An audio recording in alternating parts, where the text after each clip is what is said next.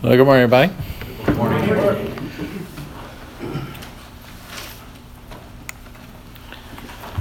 All right. We'll see. Is that too loud? Is that okay? You might have to turn those knobs on. All right. So we're gonna talk about Christmas today. What a surprise, right? There's a lot of unique things about this time of year. A lot of parts of the Christmas story that we know so well, as we should. Going to focus a little bit today on one part of that, probably the most miraculous part of that. This phrase, "born of a virgin." Born of a virgin. So we're going to talk about this in terms of prophecy, in terms of the history of how we came to know what we know about this. Going to talk a little bit about the theology of this and what foundation it lays for a lot of things that you might not think about. And then we're going to talk, and this is something I want you to start thinking about now. What difference does it make to us now that Jesus was born of a virgin? And hopefully things will start to come into your mind about that. So, one of the most famous passages that talks about this is in Isaiah. And we talked about this when we were in Isaiah. So if you'll turn to Isaiah chapter 7, we'll pick up probably around verse 10 or so. If you think back, Isaiah was prophecy about trying to get people to get their act together, and there's so many things, but there was prophecy about the kingdom of Israel and the kingdom of Judah. They were going to be captured, and the day was coming when that was going to happen. And so the context of Isaiah 7 is, you can pick up all the way back to verse 1 if you want, but Isaiah gets sent to King Ahaz to give a message, and the context is that Syria and Israel were going to invade the kingdom of Judah. And this was of great concern to King Ahaz. And Isaiah comes to the king to give a message. So if you look in verse 10, it says, "Again the Lord spoke to Ahaz, ask a sign of the Lord your God, let it be deep as Sheol or high as heaven." In other words, you can ask anything. But Ahaz says, "I will not ask, I will not put the Lord to the test." This kind of reminded me of some of the word games that Satan had with Jesus when he was tempted, because it sounds like Ahaz is giving quite the pious answer, but it's really saying, I don't want to interact with God this way. I don't want to, it was a rejection of the offer. If God comes to you and says, ask me for a sign, and if this happens to you, any of you, I would suggest asking for a sign. That would probably be the proper response. But he says, no, I'm not going to ask. Verse 13, and then he said this, back to Isaiah, "Hear then, O house of David, is it too little for you to weary men that you weary my God also? Therefore the Lord himself will give you a sign." In other words, if you're not going to ask for a sign, I'm still going to give you a sign. "Behold, the virgin shall conceive and bear a son, and shall call his name Emmanuel. He shall eat curds and honey when he knows how to refuse the evil and choose the good." And it goes on about the significance of this sign and what it will mean to this king. And as we talked before, as often is the case in prophecy, there was a dual meaning and a dual fulfillment of this prophecy. What's happening is the Assyrians are going to invade, and basically before this child, is old enough to know right from wrong, and people debate on when that is, but certainly probably before the age of 12. Before that happens, King Ahaz isn't going to have to worry about this very much, because the whole invasion thing is going to come to pass. It's going to happen. So there was an immediate fulfillment. There was a son born. Some people think that Isaiah's first wife passed away, and that he was in the betrothal phase for getting remarried, and that this son that was going to be called Emmanuel was Isaiah's son. Being born to a prophet, the king would have known about it. It would have been a constant reminder of what was going to happen. So there was an immediate fulfillment of this prophecy. But we find later in Scripture that there was going to be another fulfillment of this prophecy. And we'll look at that when we go to Matthew. But there's actually a hint of what's going to happen all the way back in Genesis. So let's go back a little further to Genesis, all the way to chapter 3.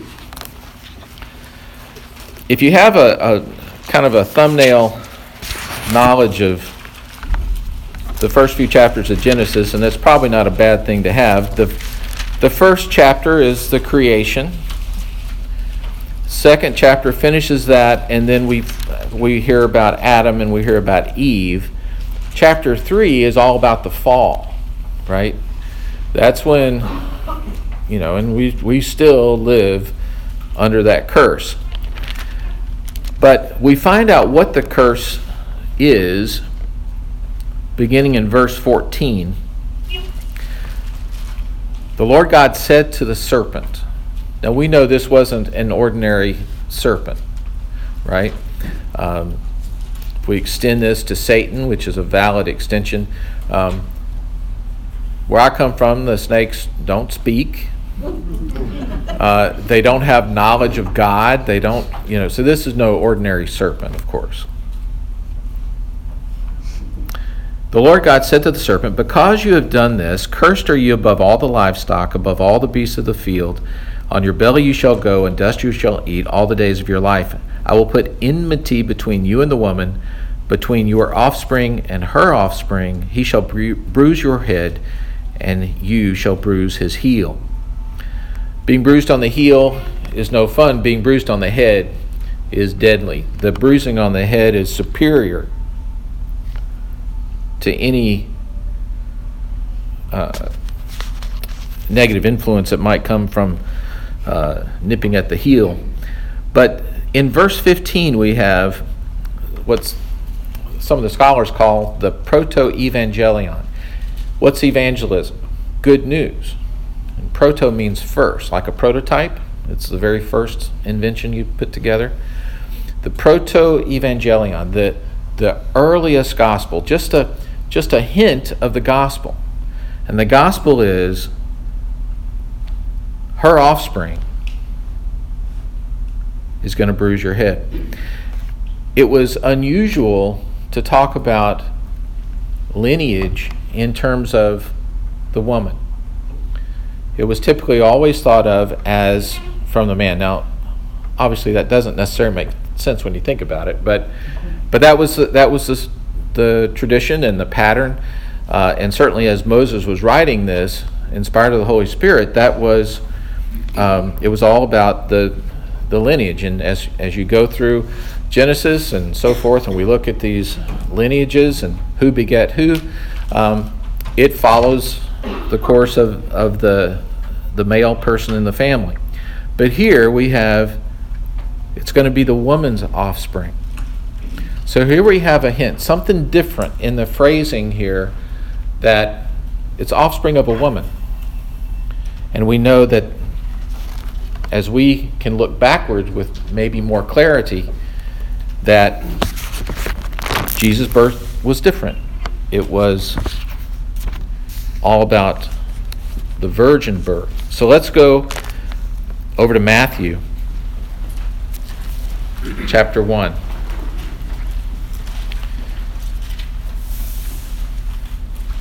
The meat of the story is in verse 18, but we'll go back because you'll remember that both Luke and Matthew start with a genealogy.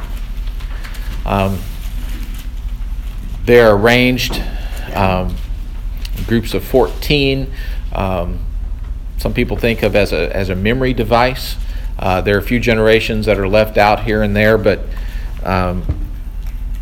as a memory device. But if you look down to verse 15, we have, and Eliad the father of Eleazar, and Eleazar the father of Matthan, and Matthan the father of Jacob, and Jacob the father of Joseph, the husband of Mary, of whom Jesus was born, who is called Christ.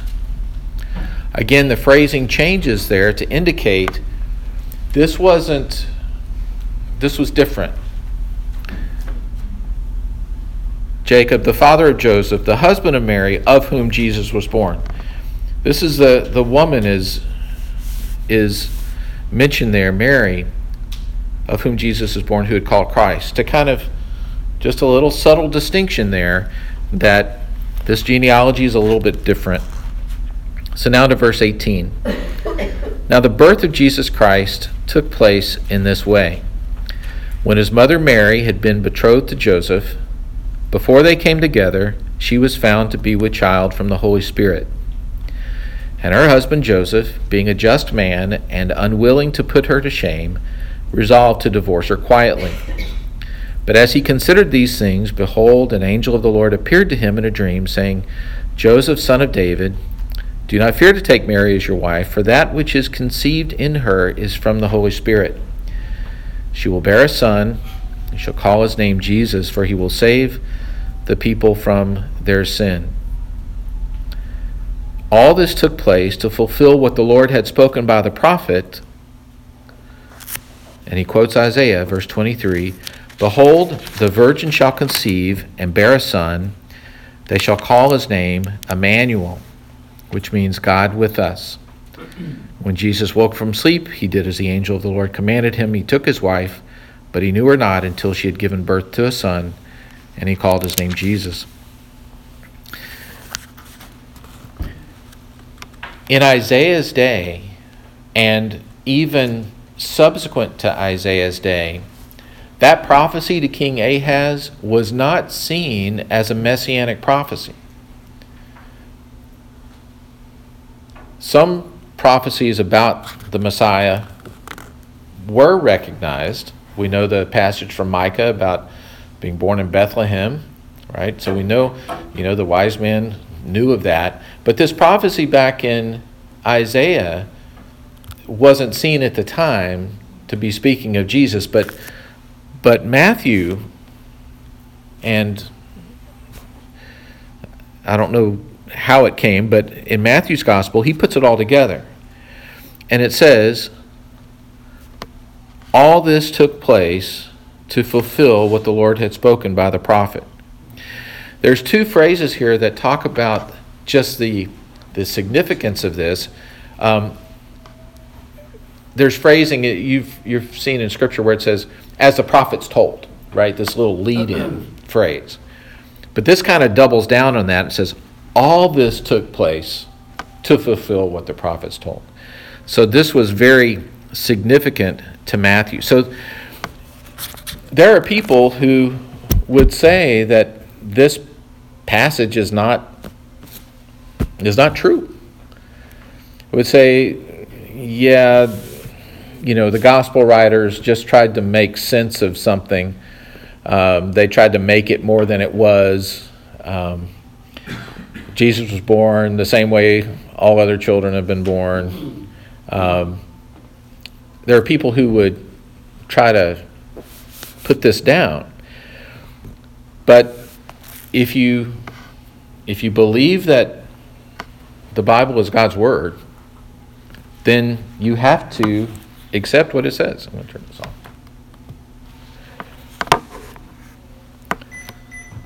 There's prophecy, which in this case we see more in hindsight. There's the history of this,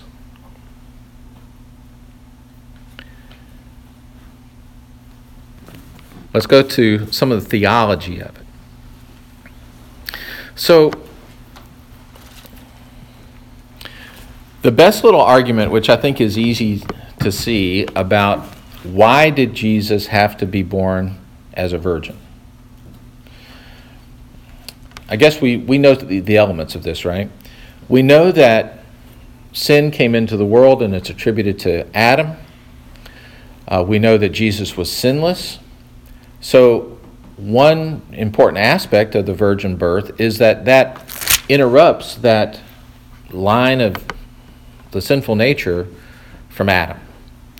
So that's kind of one ramification of that kind of fits in with how Jesus was able to be sinless. Now, some people have thought about this. Well, does that mean that sin couldn't have been transferred by Mary? Well, sometimes when the Bible is silent about things, you should just accept that and not speculate. But, of course, we're prone to speculate. One of the kind of ways around this, so to speak, that our Catholic friends have done is to say, well, Mary was sinless too. Well, no, Mary wasn't sinless, but this concept of the Immaculate Conception, that she was sinless. Some people take the extreme and say she never sinned before or after the birth. Some people say she was never even married and never had any other children. Scripture, of course, we know that's not true. Jesus had brothers, and we know that Joseph and Mary's marriage was consummated after the birth, just like any other marriage. So we have this thought of why was it necessary for the virgin birth? Well, it interrupted the line of sin. But one commentator, I thought, put it best and said, well, how else could it have happened? So if you accept the notion that the second person of the Trinity, Jesus, was going to be on earth, it could have happened where God just could have put him on earth. Let me read this. It's really interesting. It probably would have been possible for God to create Jesus as a complete human being in heaven and send him to descend from heaven to earth without the benefit of any human parent. True? God could have done it. But then it would have been very hard for us to see how Jesus could be fully human as we are, nor would he really be part of the human race that physically descended from Adam. So the virgin birth kind of takes care of that, right? If Jesus shows up fully formed as a human,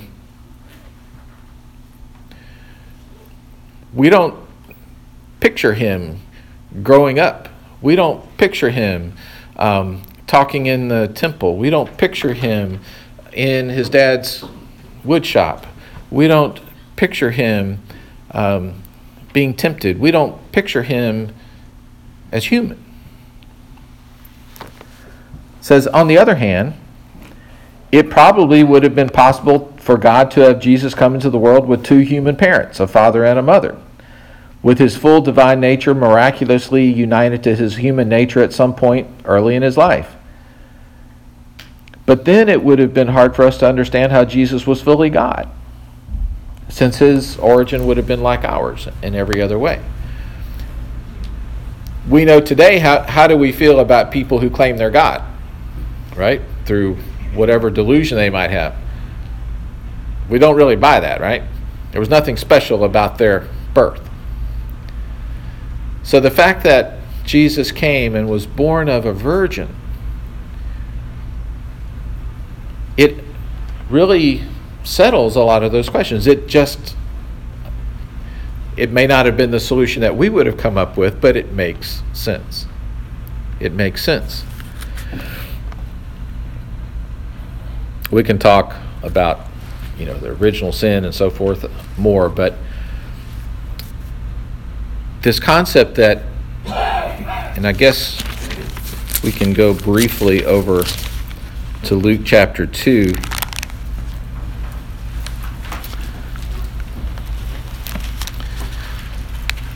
Let's see.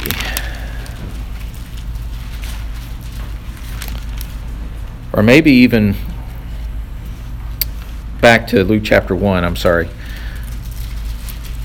Verse 35, as the angel is speaking to Mary, says, "And the angel answered her, the Holy Spirit will come upon you, and the power of the Most High will overshadow you. Therefore the child to be born will be called Holy, the Son of God." How else through the Virgin, except by interrupting that sinful line, can this child be called holy the way we think of holy?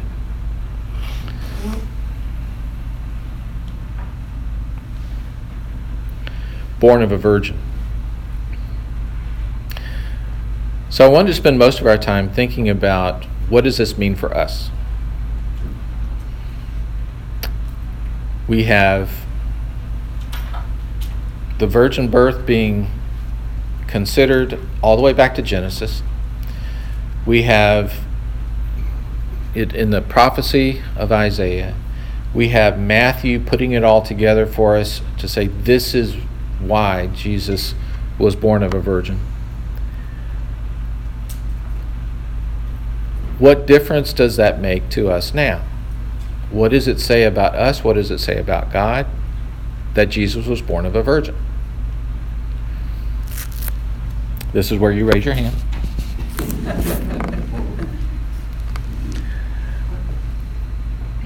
I'll get us started. The virgin birth and the necessity of it,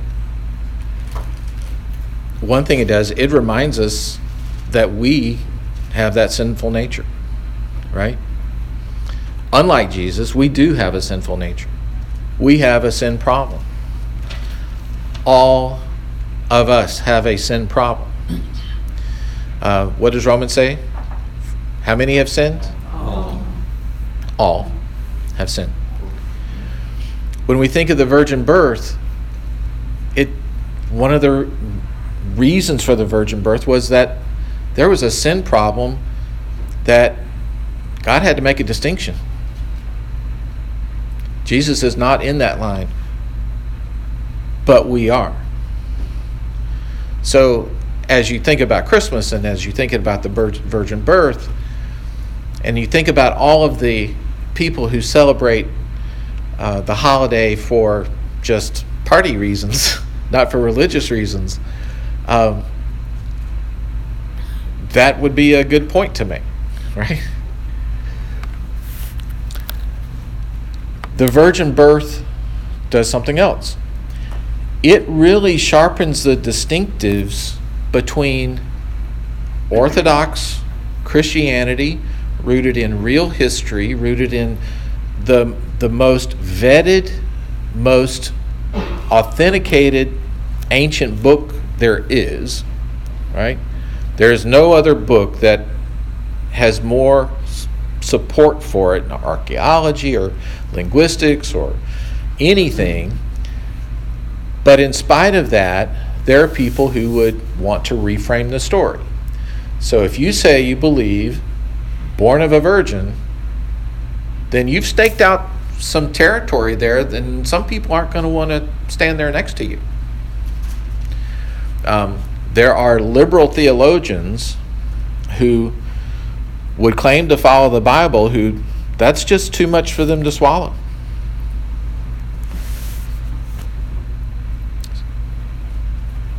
It says that we value Scripture, right? If you say you believe in the virgin birth, well, why would you do that? Well, because what is the Bible? It is God revealing himself to us, right? We wouldn't have the Bible if God had not done that. It's inspired and written by the Holy Spirit. The only reason we know about this is because God felt it was an important detail for us to know. So if we say we believe in the virgin birth, it says we believe in Scripture. And we're gonna stand firmly on that. It says that we'd rather believe this than skeptics who might toss a few arguments at Scripture, maybe would want to make us doubt things in Scripture. But like I said, just because maybe all our questions aren't answered, the fact that we have what we do should tell us that enough of our questions can be answered. So it says a lot about what we think about Scripture. The virgin birth tells us about God in the sense that we have a God that keeps His promises. I don't know timeline when Genesis was, but we know from prior to the creation of the world, God knew that this would happen. God keeps His promises.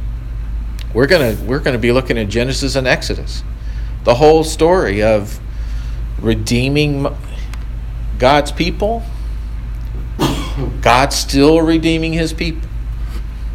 How did it happen? The Passover lamb.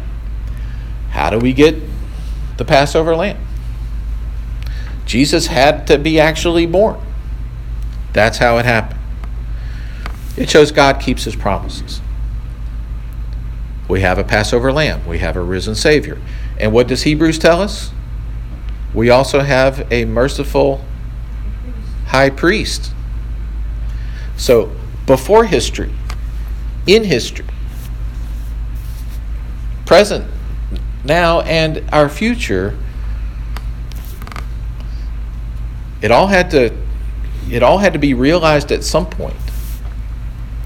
Start with the virgin birth. Emmanuel means God with us. The virgin birth tells us God wants to be with us through Jesus.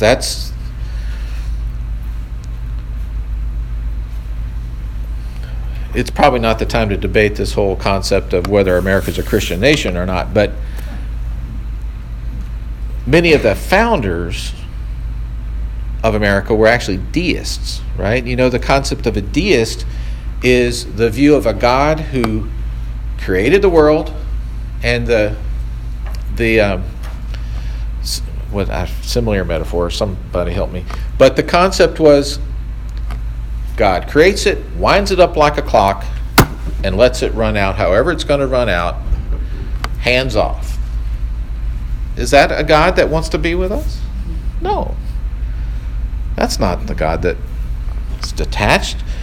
This says we don't worship a God who's far away, just set us into motion and walked off.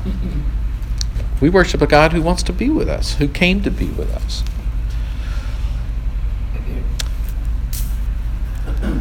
The virgin birth proves that God is a God of miracles, right?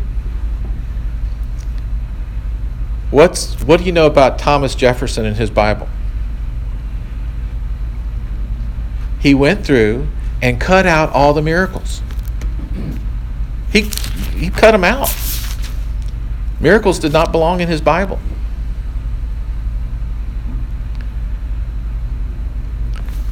If you believe in the virgin birth, you believe in a God of miracles.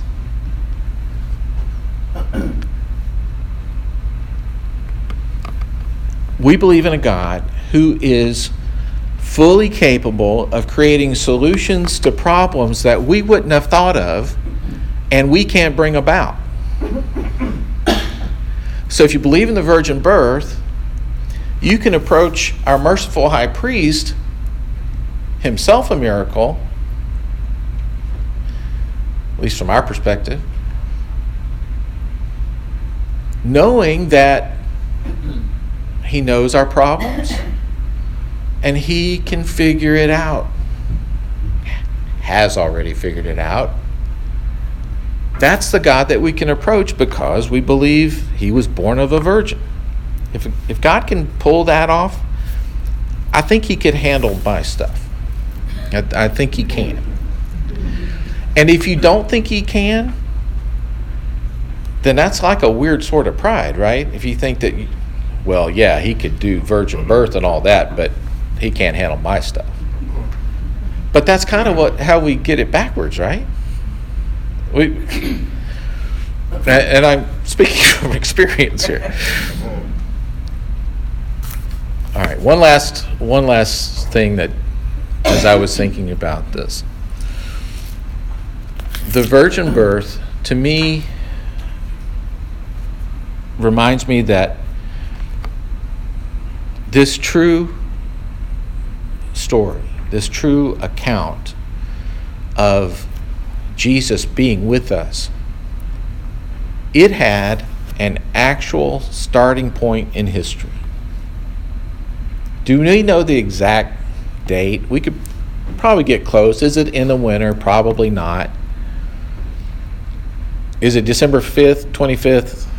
Probably not.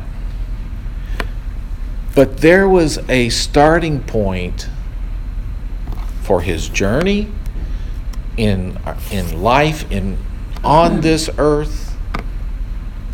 So it made me think, this is a mystery, and would it be an oxymoron to say an obvious mystery? We were, like Jesus, born when we were supposed to be born. Jesus came into history at just the right time for God's purposes. Is it so far a stretch to think that each of us were born at the right time for God's purposes? Is that too much of a stretch? Jesus came. We know there was a plan for him. We know he grew. We know for 90% of his life, think about this, for 90% of his life, he was mostly like us. He got taught, he got trained, he went to school, he apprenticed, he got good at what he did, he showed up to work every day, he probably kept a clean shop. Just thinking. Right? For 90% of his time, he was working a job. It made me think there was an interesting book talking about people's purpose after retirement. And it lists, I'll have to find this book, it lists all the people who are kind of known for what they're known for, whatever their big contribution to the world was. And in most of them, it happened in their 70s and 80s. That last part, right? And so I know sometimes we say it's not how you start, how you finish. But every good finish had a great start. Born of a virgin. Jesus came right when he was supposed to come to do exactly what he was supposed to do for the purpose for us, to be with us. Born of a virgin. If you believe it, it says a lot about you. If you believe it and stake your claim on it, I venture to say you're on a pretty small island with some very lovely looking people, but compared to the rest of the world, not the majority. You can't be on that island if you also believe in the God of Islam or the God of the Latter-day Saints or the God of Jehovah's Witnesses. That's a different crew. The virgin birth says a lot about our faith, about our belief. So as you think about that, born of a virgin, start to think, what does that mean for me? All right, we better quit. Any thoughts, comments? Yeah, Art. Yes, sir. Kurt Welch pointed something out to me a long, long time ago that really, sticks with me. And in Isaiah He prophesied the birth and the crucifixion. Yep. And it was written 700 years before Christ was born. Yep. Just put it anyway. Yep. Anybody else? Yeah, I would like to say, I think God made it miraculous, doing that nobody else could ever do. And if Jesus hadn't been born as a virgin, it did give a less solidity to the Muslims to say he's just a common man, that he was just a prophet. Yeah. And you know that's not true. An uncommon birth for an uncommon God, obviously. All right. Father, we thank you so much for your great plan across time and before time. You were thinking of us, you were thinking of Jesus and how he could become with us. We thank you for this season when we can celebrate Jesus' birth. It makes us remember why he came. And Jesus, where you are now, we thank you that we can approach you. Holy Spirit, we thank you for the inspiration and the revelation that we have before us. And it is in Jesus' name I pray. Amen. Thanks, everybody.